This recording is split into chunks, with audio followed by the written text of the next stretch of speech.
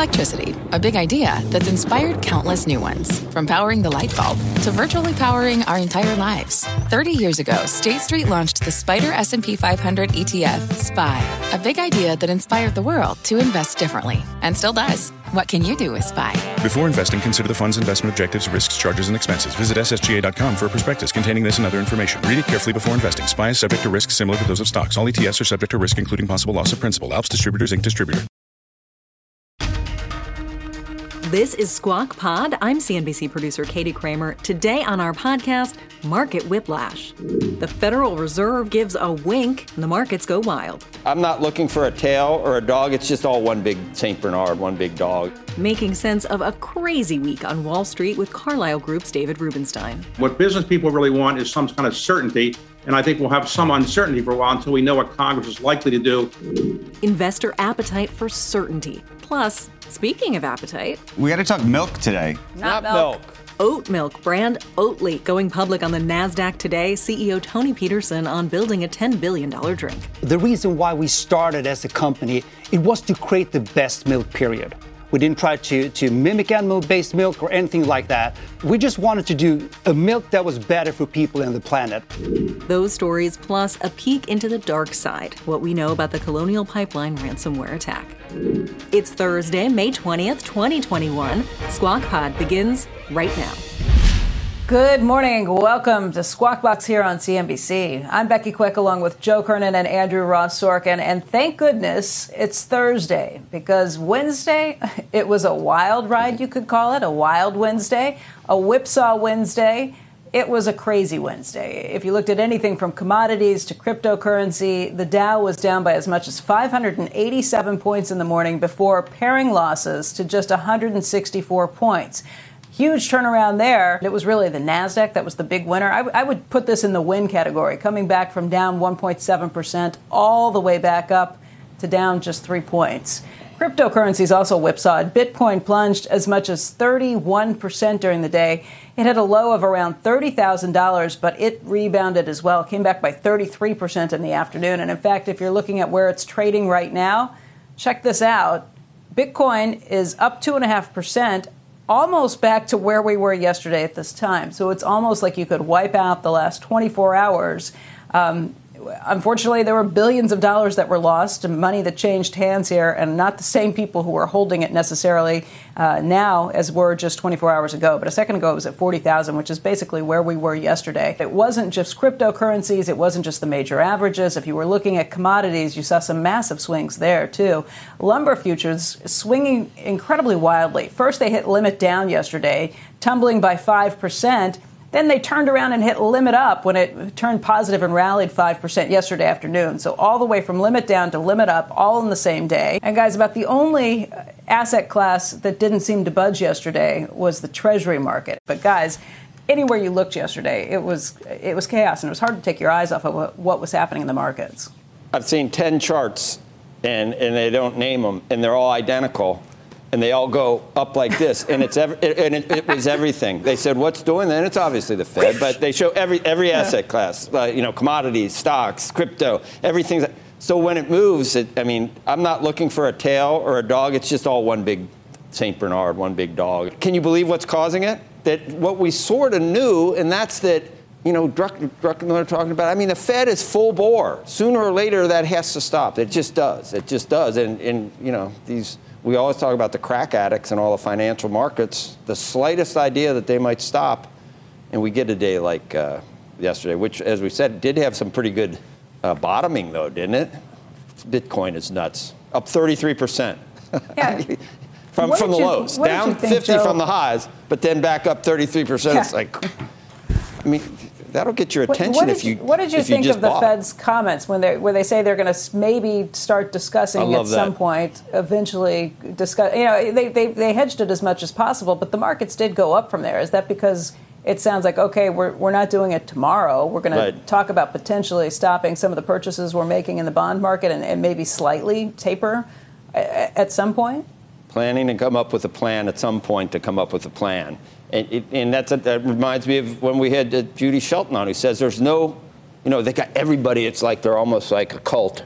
No, we're not. If anyone even, thinks about going against what the consensus is. And I think you are seeing a few people do that now. And maybe that's sort of leaking out. Yeah. Those were April comments, weren't they, that are coming out? So I don't know. Usually you get them 6 weeks later, right? They must be even more. And that would be that was my question. They must be more concerned at this point than they were 6 weeks ago. But then I thought, all these commodities that we think are showing underlying inflation, they're all backing off too. So was that all just asset inflation, not real inflation? That continues? I think it's actually hard to get some of this stuff. It's the demand picture and really actual supply chain issues that play into this too. It's been hard to get some things like lumber and other issues. And I actually wonder if that plays into Home Depot and Lowe's, where you've actually hit prices that are so high. And this is all anecdotal, but people I talked to who were trying to do home construction projects or contractors trying to do things, there have been things that have been put on hold because those prices have gotten so ridiculous. Remember, Barry Sternlicht pointed out for the first time ever, it's cheaper to build a building with steel frames instead of lumber, and that's just nuts. Home Depot talked about how some of their trends were actually slowing in recent weeks. I think that has to be because some people said, forget it, I'm not doing this project at these prices. And that will get fixed eventually by the supply chain, at least to some extent. An update now on the Colonial Pipeline ransomware attack that stifled fuel supplies in the East Coast. The CEO of Colonial telling the Wall Street Journal he authorized a $4.4 million ransom payment because executives were unsure how badly the cyber attack breached its systems and consequently how long it would take to bring back the pipeline. He said he knew the decision was controversial and wasn't comfortable paying money to the hackers, but felt it was the right thing to do, he said, for the country. Now, the FBI advises companies not to pay ransoms for hacked data, but many companies do. Colonial said it paid the ransom in consultation with experts who had previously dealt with what they called DarkSide, which was that criminal hacker organization. The CEO said it'll take months of work to recover some business systems and will cost Colonial tens of millions of dollars. But I think, guys, when you dig into it, and Eamon Javers has said this before, I think a lot of people pay ransom that we just never even hear about, unfortunately. And I think it gets to the whole question, about how these ransoms are paid. Goes back to the issues of Bitcoin and other types of crypto that's being used in all of these types of things. Can't do that. I think he said it was like 70, 75, or he didn't say. Someone told the Journal that it was 75 or 76 Bitcoin that they paid for it. But these guys are not dropping off suitcases of cash. So when people say, can crypto be used for illicit purposes? And then when people say, oh, it's so trackable, it's the most amazing new technology. If so, why people love it, though. The freedom of it and the anonymity of it is also part of why people love it. It's either one or the other, though. No, it's either one or the other. What you have is so many of the... Nothing in life is either one or the other. No, I know, but I'm saying so many of the crypto bulls will come on and tell you, no, you don't understand. There's a point to that. This is the safest thing out there, and you can track everything because everything has a unique number. If you have criminal intention, the entire drug cartel and Cali cartel and everything else is all done with dollars. So if you've got criminal intentions, you're going to be able to do it. Probably 5% of the criminal money laundering and everything else in the world is crypto at this point. So 95% has gone on without crypto. So it's easier, it's better, it's very elegant. And I got a letter out there. It wasn't to me, it was to the previous occupant of the house. And I told you about it. It said, we know all of what you're doing with your girlfriend. And your wife's going to know. And if you try to tell her, that's not going to work because we're going to tell all your neighbors. And I'm reading it. So, like, and you sent them some Bitcoin. I understand. We got to talk milk today, guys. We got milk. I don't know if we really have milk. I don't know. It's not milk. I don't know. What do you mean you don't Swedish know? Vegan. Milky, but it's I haven't decided where this goes back to my whole almond milk isn't milk situation. Swedish vegan milk maker Oatly Group raising $1.4 billion in its U.S. IPO, pricing shares at $17 a piece. It's the high end of expectations. We're going to talk to the CEO in just a little bit. The stock begins trading today on the NASDAQ ticker under that ticker OTLY. And celebrity backers of the dairy alternative company include Oprah Winfrey and Natalie Portman. We can ask him whether it's really milk or not. You just I'm put sure, it in I don't coffee. know what he's going to say. You put it on cereal? I mean, you use it for everything? What do you... I think you do. You're Yeah, supposed, you can use but it for there's everything. But it's there's not extra sugar. You have to lactate to get milk. It's not lactated. It starts. You have to what? What? Milk comes from lactation. That's like the definition of it. We know I have that. oat You don't milk have to in you don't our have to fridge right remind now. us. I like almond milk. Well, okay, uncomfortable guys. Let's not mention. No, I'm fine. I'm fine. Lactation. Do we have any? You don't have any? Oat Is there milk. any? Can you I buy have some it? in the fridge right now. You do? Yeah. Oatly? You do. You have I do. Oatly. I do have oat milk. It's not Oatly, but I do have some oat milk in the fridge right now. I have soy milk. I have teenagers. Almond milk's okay. I used to drink almond milk. I don't think about milk a lot. Just for my coffee, that's really, adults don't have much milk anymore. Sorkin, you don't have much Lactated milk, milk for your coffee. Very rare. No. Very rare to use milk for anything. That's good. Too fatty. I try to stay black with the coffee. Black do? coffee, absolutely. Why? It's part of the fasting thing, right?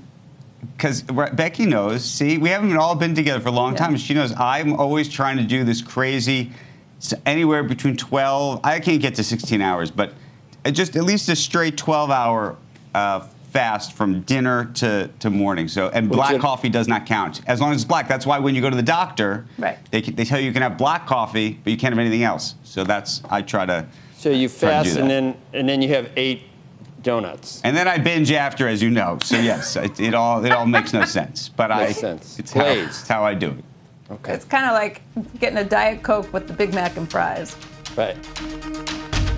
Coming up, more on Wall Street's wild week, and investor of the old guard, private equity titan David Rubenstein, even he's gotten into crypto.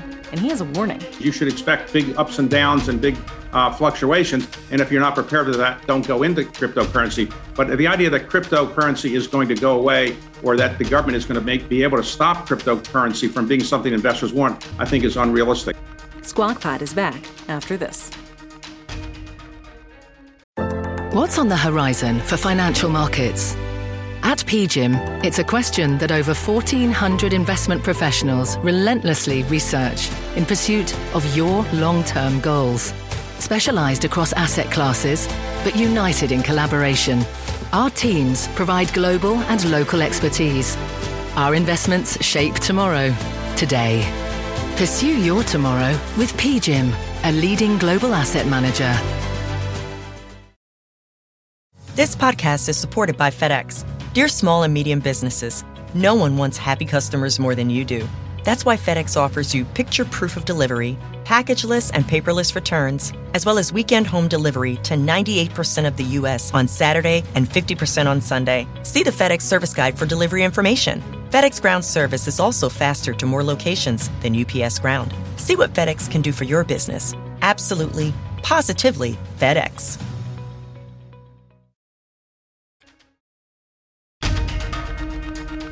This is Squawk Pod. Good morning and welcome back to Squawk Box here on CNBC. I'm Joe Kernan along with Becky Quick and Andrew Ross Sorkin. All right, for more on the markets, the latest messaging from the Fed and the economy, let's bring in David Rubenstein. Of course, he's the Carlyle Group co-founder and the co-executive chairman. And David, you are an expert on the markets. You're an expert on the ways of Washington, and that makes you pretty much the perfect guest right now because those two worlds are colliding in a big way.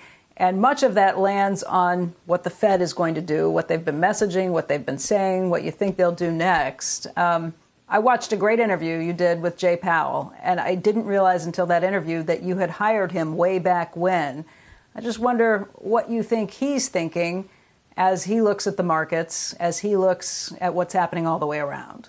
Jay Powell is a very steady person. He's not somebody that jumps to the markets up and down every hour by the hour. When he was at Carlyle, he was very steady, a very good investment professional. And I think he's made it clear he's not changing on the dime. So what he said is that it's going to take something more significant than what we've seen to date before the Fed is, I think, going to change its interest rate policy or increase the discount rate. So I think he's made it pretty clear that while they're looking at inflation that's arising a little bit. Probably not until the end of this year will you see any real policy change of significance. The market would like predictability. What business people really want more than anything else is tell us what the rules are, tell us what the way we're going to have to operate is, and we'll deal with it. And I think right now the market is, always nervous. Markets are always jumpy, but I think the Fed is basically trying to be a bulwark and say, look, we're not going to move every hour on the hour based on trading one day or another. So I think he's unlikely to make major changes in the near future, in my view. I know that their comments on April were now public now, but I don't think that the Fed is likely to all of a sudden say, you know what, we got nervous and we're going to increase interest rates. I don't see that happening anytime soon based on what I know about the way the Fed operates. So the Fed's making that decision based on what it kind of sees in the economy, also based on what it knows the markets are looking to hear. But at Carlyle, you also have so many companies, and you see the inflation that's kind of running through the economy right now in terms of the inputs, in terms of wages, in terms of commodities. Right. What do you think, as the head of so many businesses and somebody who really sees these numbers, is the Fed right to be complacent? I wouldn't say they're complacent. I think they're very careful, but I don't think they're jumping around. But let me put it in context. When I worked in the White House a long time ago under President Carter, we had double-digit inflation. And double-digit inflation is terrible to live through. We're not talking about anything close to that. We've averaged under 2% for the last 25 years. If we could get above 2% on a consistent basis, the Fed would be actually not disappointed. When we went to college, the average textbooks used to say that 3 or 4% inflation was actually pretty standard and okay. So we're really only talking about inflation that might go above the 2% we've had for some time. And I think if it went above 2% for a while, the Fed would be okay. If it got to 4, 5, 6, and 7%, that's a different story. But I don't think anybody's predicting that. So I don't really think inflation is a big concern now. Certainly not anything compared to what we've had in the past. Here's the argument, though. When you talk to people who do raise concerns about this, they say if the Fed waits until it sees the whites of inflation's eyes, that it'll be too late, that things will already have kind of ricocheted at that point. The flywheel will be moving, and it will be quite a bit tougher and more painful to stop it. What do you say back to that? Well, we're still in a fragile economy. Remember, we're still in a pandemic, and a large part of the population is not employed fully. And therefore, I think if the Fed were to do something now, and I think the Fed recognizes this, it's likely to increase unemployment to an unacceptable level. I think the Fed is weighing many different things, not just the bond markets. It's weighing the impact on the unemployment rate. And I think if the Fed were to all of a sudden increase interest rates in some precipitous way, I think it'd be seen as not good for the economy. We should get out of the pandemic and go back to a more normal economy before the Fed can really make a real judgment, in my view. And I think that's probably how they're looking at it. Again, everybody who's a day trader would like to have things move quickly because that's the way they respond to things. But the Fed tends to take a longer term position. I also think that we're talking about inflation, if it happens, that is maybe slightly above the Fed's target of 2%. And we haven't really had that on a consistent basis. 2% or 2.5% inflation is not going to ruin the economy as much as people might predict right now. David, I know you're a long-term investor and not somebody who looks at many of these day-to-day moves, but yesterday was pretty weird, especially when you looked at cryptocurrency, a decline of 46% for Ethereum. I mean, you feel moves like that and you wonder how much froth has built up in the markets. You wonder how much momentum has been driving things. And what would you take away? Even as a long-term investor, you have to pay attention to some of these moves.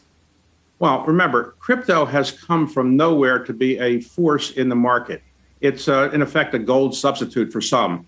And I have invested in not cryptocurrencies myself, but in things that I would say facilitate the trading of it in various companies that are helping to trade or make it easier for people to be involved with cryptocurrency. And I did that in part because I think it's here to stay. Cryptocurrency is not going away, just like gold is not going away. So, yes, it had its ups and downs, and yesterday was not a good day for it. But that's true of anything that is relatively new. And I don't think you're going to see anything like crypto going away and disappearing. It's here. And it's here because people in the market want something other than just the traditional currencies that we've had. And whether that's right or wrong, it's clearly something that the market wants. So, yes, if you go into cryptocurrencies, you should expect big ups and downs and big fluctuations. And if you're not prepared for that, don't go into cryptocurrency. But the idea that cryptocurrency is going to go away or that the government is going to be able to stop cryptocurrency from being something investors want, I think is unrealistic at this point.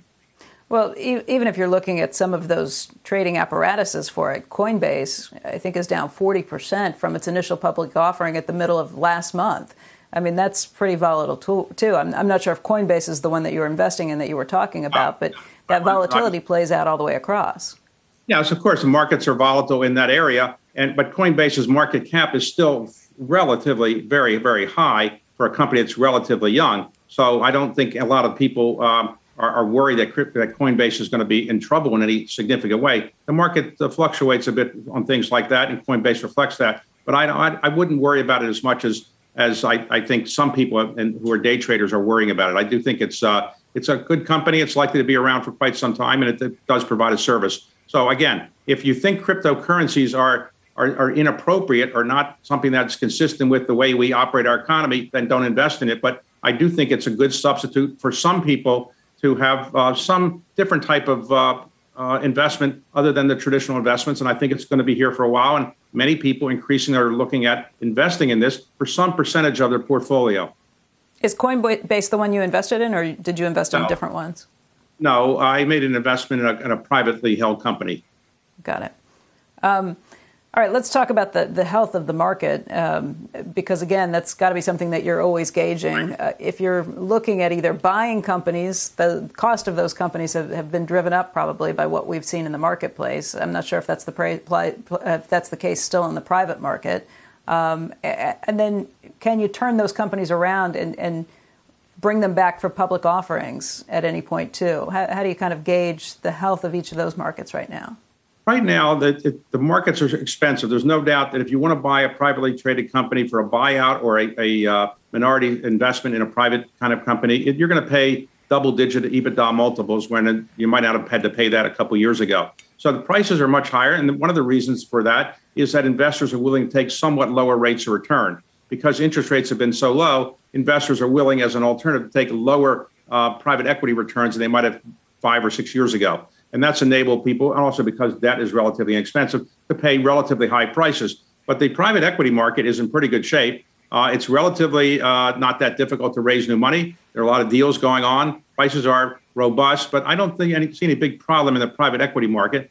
I think what the private equity market would like more than anything else, the same thing the business community would like, is just certainty. Just tell us what the rules are. And I think to the extent that Congress can address the issues on infrastructure and taxes in the relatively near future and tell us where we're going, that would be helpful. Again, what business people really want is some kind of certainty, and I think we'll have some uncertainty for a while until we know what Congress is likely to do in terms of taxes or in corporate taxes, individual taxes, and so forth. I think Congress, if they could address that in a bipartisan fashion, that would be good. But even if it's not in a bipartisan fashion, just finish the task at hand. That would be helpful for the markets. Even if it means that taxes on businesses go up by 35%, they'd rather just see that than have to wait it out?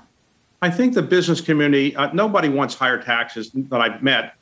Most people have taxes lower than they are. But I think the business community recognizes that Congress needs to pay and the government needs to pay for some of the things we're doing. We do have a $28 trillion debt right now, outstanding debt. We're running an annual deficit of $3.3 to $3.5 trillion. And the business people recognize that at some point we're going to have to pay for some of this. So I wouldn't say that business people are begging Congress to increase corporate tax rates, but I think they recognize it's likely that if we're going to have an infrastructure bill, it's going to be paid for to some extent by corporate tax increases of some level, maybe not the same level the president has proposed. And of course, Congress really writes tax laws. Usually takes a while to do it. If we could do it quicker rather than over a longer period of time, I think the business committee would be happy with that. David, always good to see you. Thanks for joining us this morning. My pleasure. Thank you, Becky. Next on Squawk Pod, got alt milk. Swedish oat milk brand Oatly makes a splash with its $1 billion plus IPO. The CEO, Tony Peterson. We know for a fact that you need to deliver on many multiple components. Taste is definitely one. It has to be nutritious for you. But the other two parts, emotional connection with people and sustainability credentials. This podcast is supported by FedEx. Dear small and medium businesses, no one wants happy customers more than you do. So you need a business partner just like you. Like FedEx, who understands your passion for serving your customers because they have the same commitment towards you. That's why FedEx offers you picture proof of delivery, packageless and paperless returns, as well as weekend home delivery to 98% of the U.S. on Saturday and 50% on Sunday. See the FedEx service guide for delivery information. What's more, FedEx Ground is faster to more locations than UPS Ground. Trust FedEx for timely deliveries. See what FedEx can do for your business. Absolutely, positively FedEx.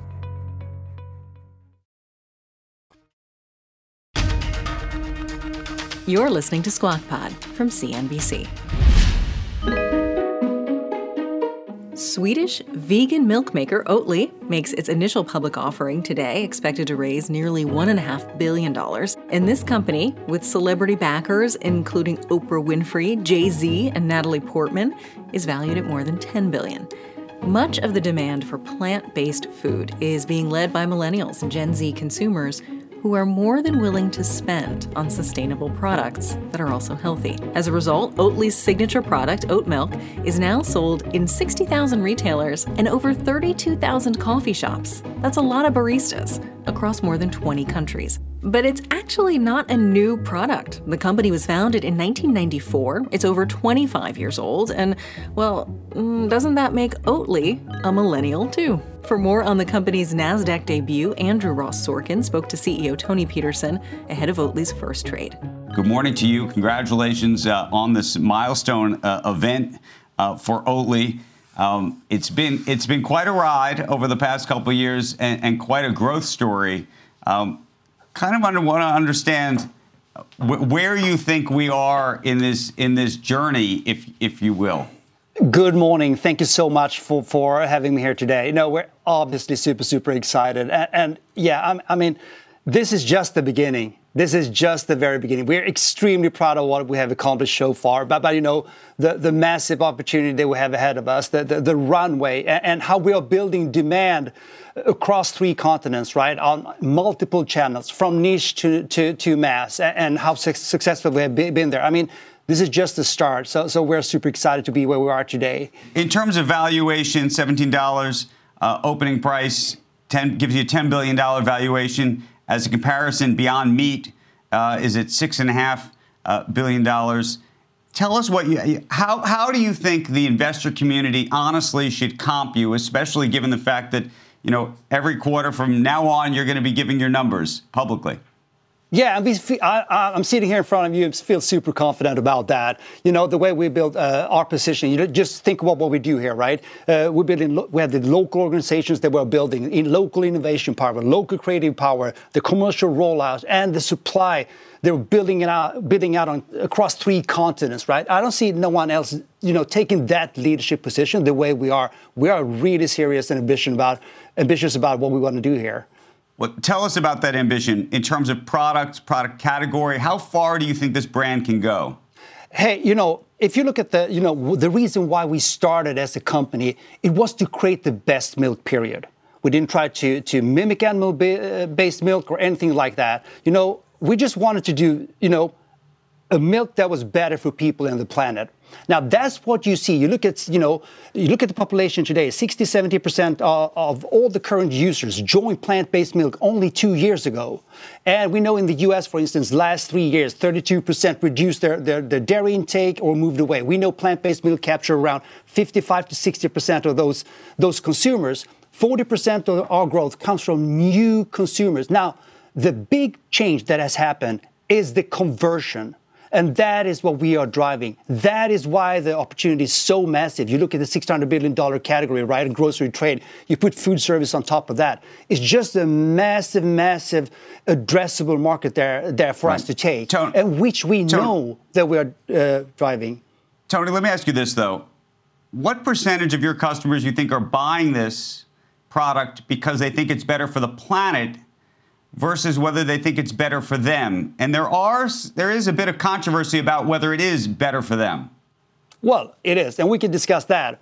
But hey, you know what? The way people approach this space is very different. We know for a fact that, you need to deliver on multiple components. Taste is definitely one, right? You need to taste well, and it has to taste really good. It has to be nutritious for you. But the other 2 parts, and that's those 2 things that has changed. Emotional connection with people and sustainability credentials. Now, all these 4 items matters to people today, especially Gen Z and millennials. And that's for certain. Can we talk, though, about, we've had a big debate. Every time we talk about Oatly milk, it's a running, I don't know if it's a running joke or what, but we say, is it really milk? So we always say, is this really milk? That's one of the conversations we have. And the other is it really better for us? I know there's been a long-term question about the sugar breakdown in Oatly milk relative to, frankly, Coca-Cola. Can you speak to that? Yeah. I think we've been living with that discussion for almost 30 years now, but it's the misconception. When you break down the maltose, that's exactly what happens when you take a kernel of oats, you chew it, you swallow it, you digest it. That's exactly what we are replicating with our enzymatic process. So we just do that before you swallow it. And that's the beauty of it, how we just replicate the nature. And then what is the milk? Milk is a liquid food. So you have to provide for the macronutrients that the human body needs. We're one of the very few companies with an official claim in Europe stating that if you drink 3 glasses of oat milk every day, you either maintain or lower your cholesterol. Now, that is scientifically proven and backed up, and that is official claim that is related to Oatly only, So is it a better milk for you? Yes, it is. And that's also part of why we're so successful. But there are the other items. Sustainability really, really matters to people today. But, unless you connect with people, unless you're transparent and honest about what you do, you really, really don't earn their trust, right? So I think we have all those components. Can you speak, I don't know if Becky's with us, in milk, soy milk, almond milk, Oatly milk versus regular milk, do you think of them all as really milk? We were talking about whether you need to, No. It comes from cows lactating effectively. Yeah, well, yeah. I mean, that definition is just stupid, to be honest with you. But no, not all the beverages are milks. And that's the thing. It's pretty confusing to be a consumer today, right? No oat milks are created the same. And there are the differences between the crops. So again, you got to provide with the macronutrients that the fats, the carbs, the proteins, and the dietary fibers that we have, that we know that also that people are lacking in the diet in the Western world. But there's so many items out there that are just beverages, and that's the distinction between us and many of them. It's not just stupid, that's the actual definition of milk. Yeah, okay, we can have a discussion about that. Is an opaque, white, rich fluid in fat and protein secreted by female mammals for the nourishment of the young or to exploit or defraud someone. That's the second definition of it. But yeah, okay. It's the definition of milk. Let's have a discussion about why that exists, that definition. Okay, Tony, we wish you a lot of luck. We hope to follow your progress. We hope you come on back. We can debate milk, but I also want to talk a lot more about the company and the future of it. And we look forward to seeing you again very, very soon. But congratulations. Thank you so much. Thank you for having me. Thank you. You bet. Joe? All right, very good. We need to move on before this just becomes utterly absurd. And that's Squawk Pod for today. Thanks for listening. Squawk Box is hosted by Joe Kernan, Becky Quick, and Andrew Ross Sorkin. Tune in weekday mornings on CNBC at 6 Eastern and subscribe to Squawk Pod wherever you get your podcasts. We'll meet you back here tomorrow.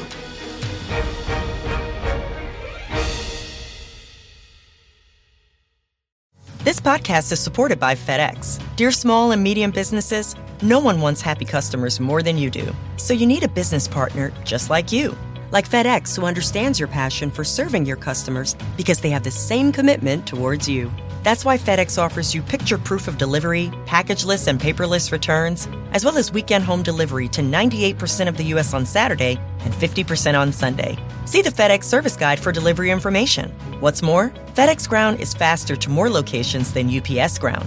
Trust FedEx for timely deliveries. See what FedEx can do for your business.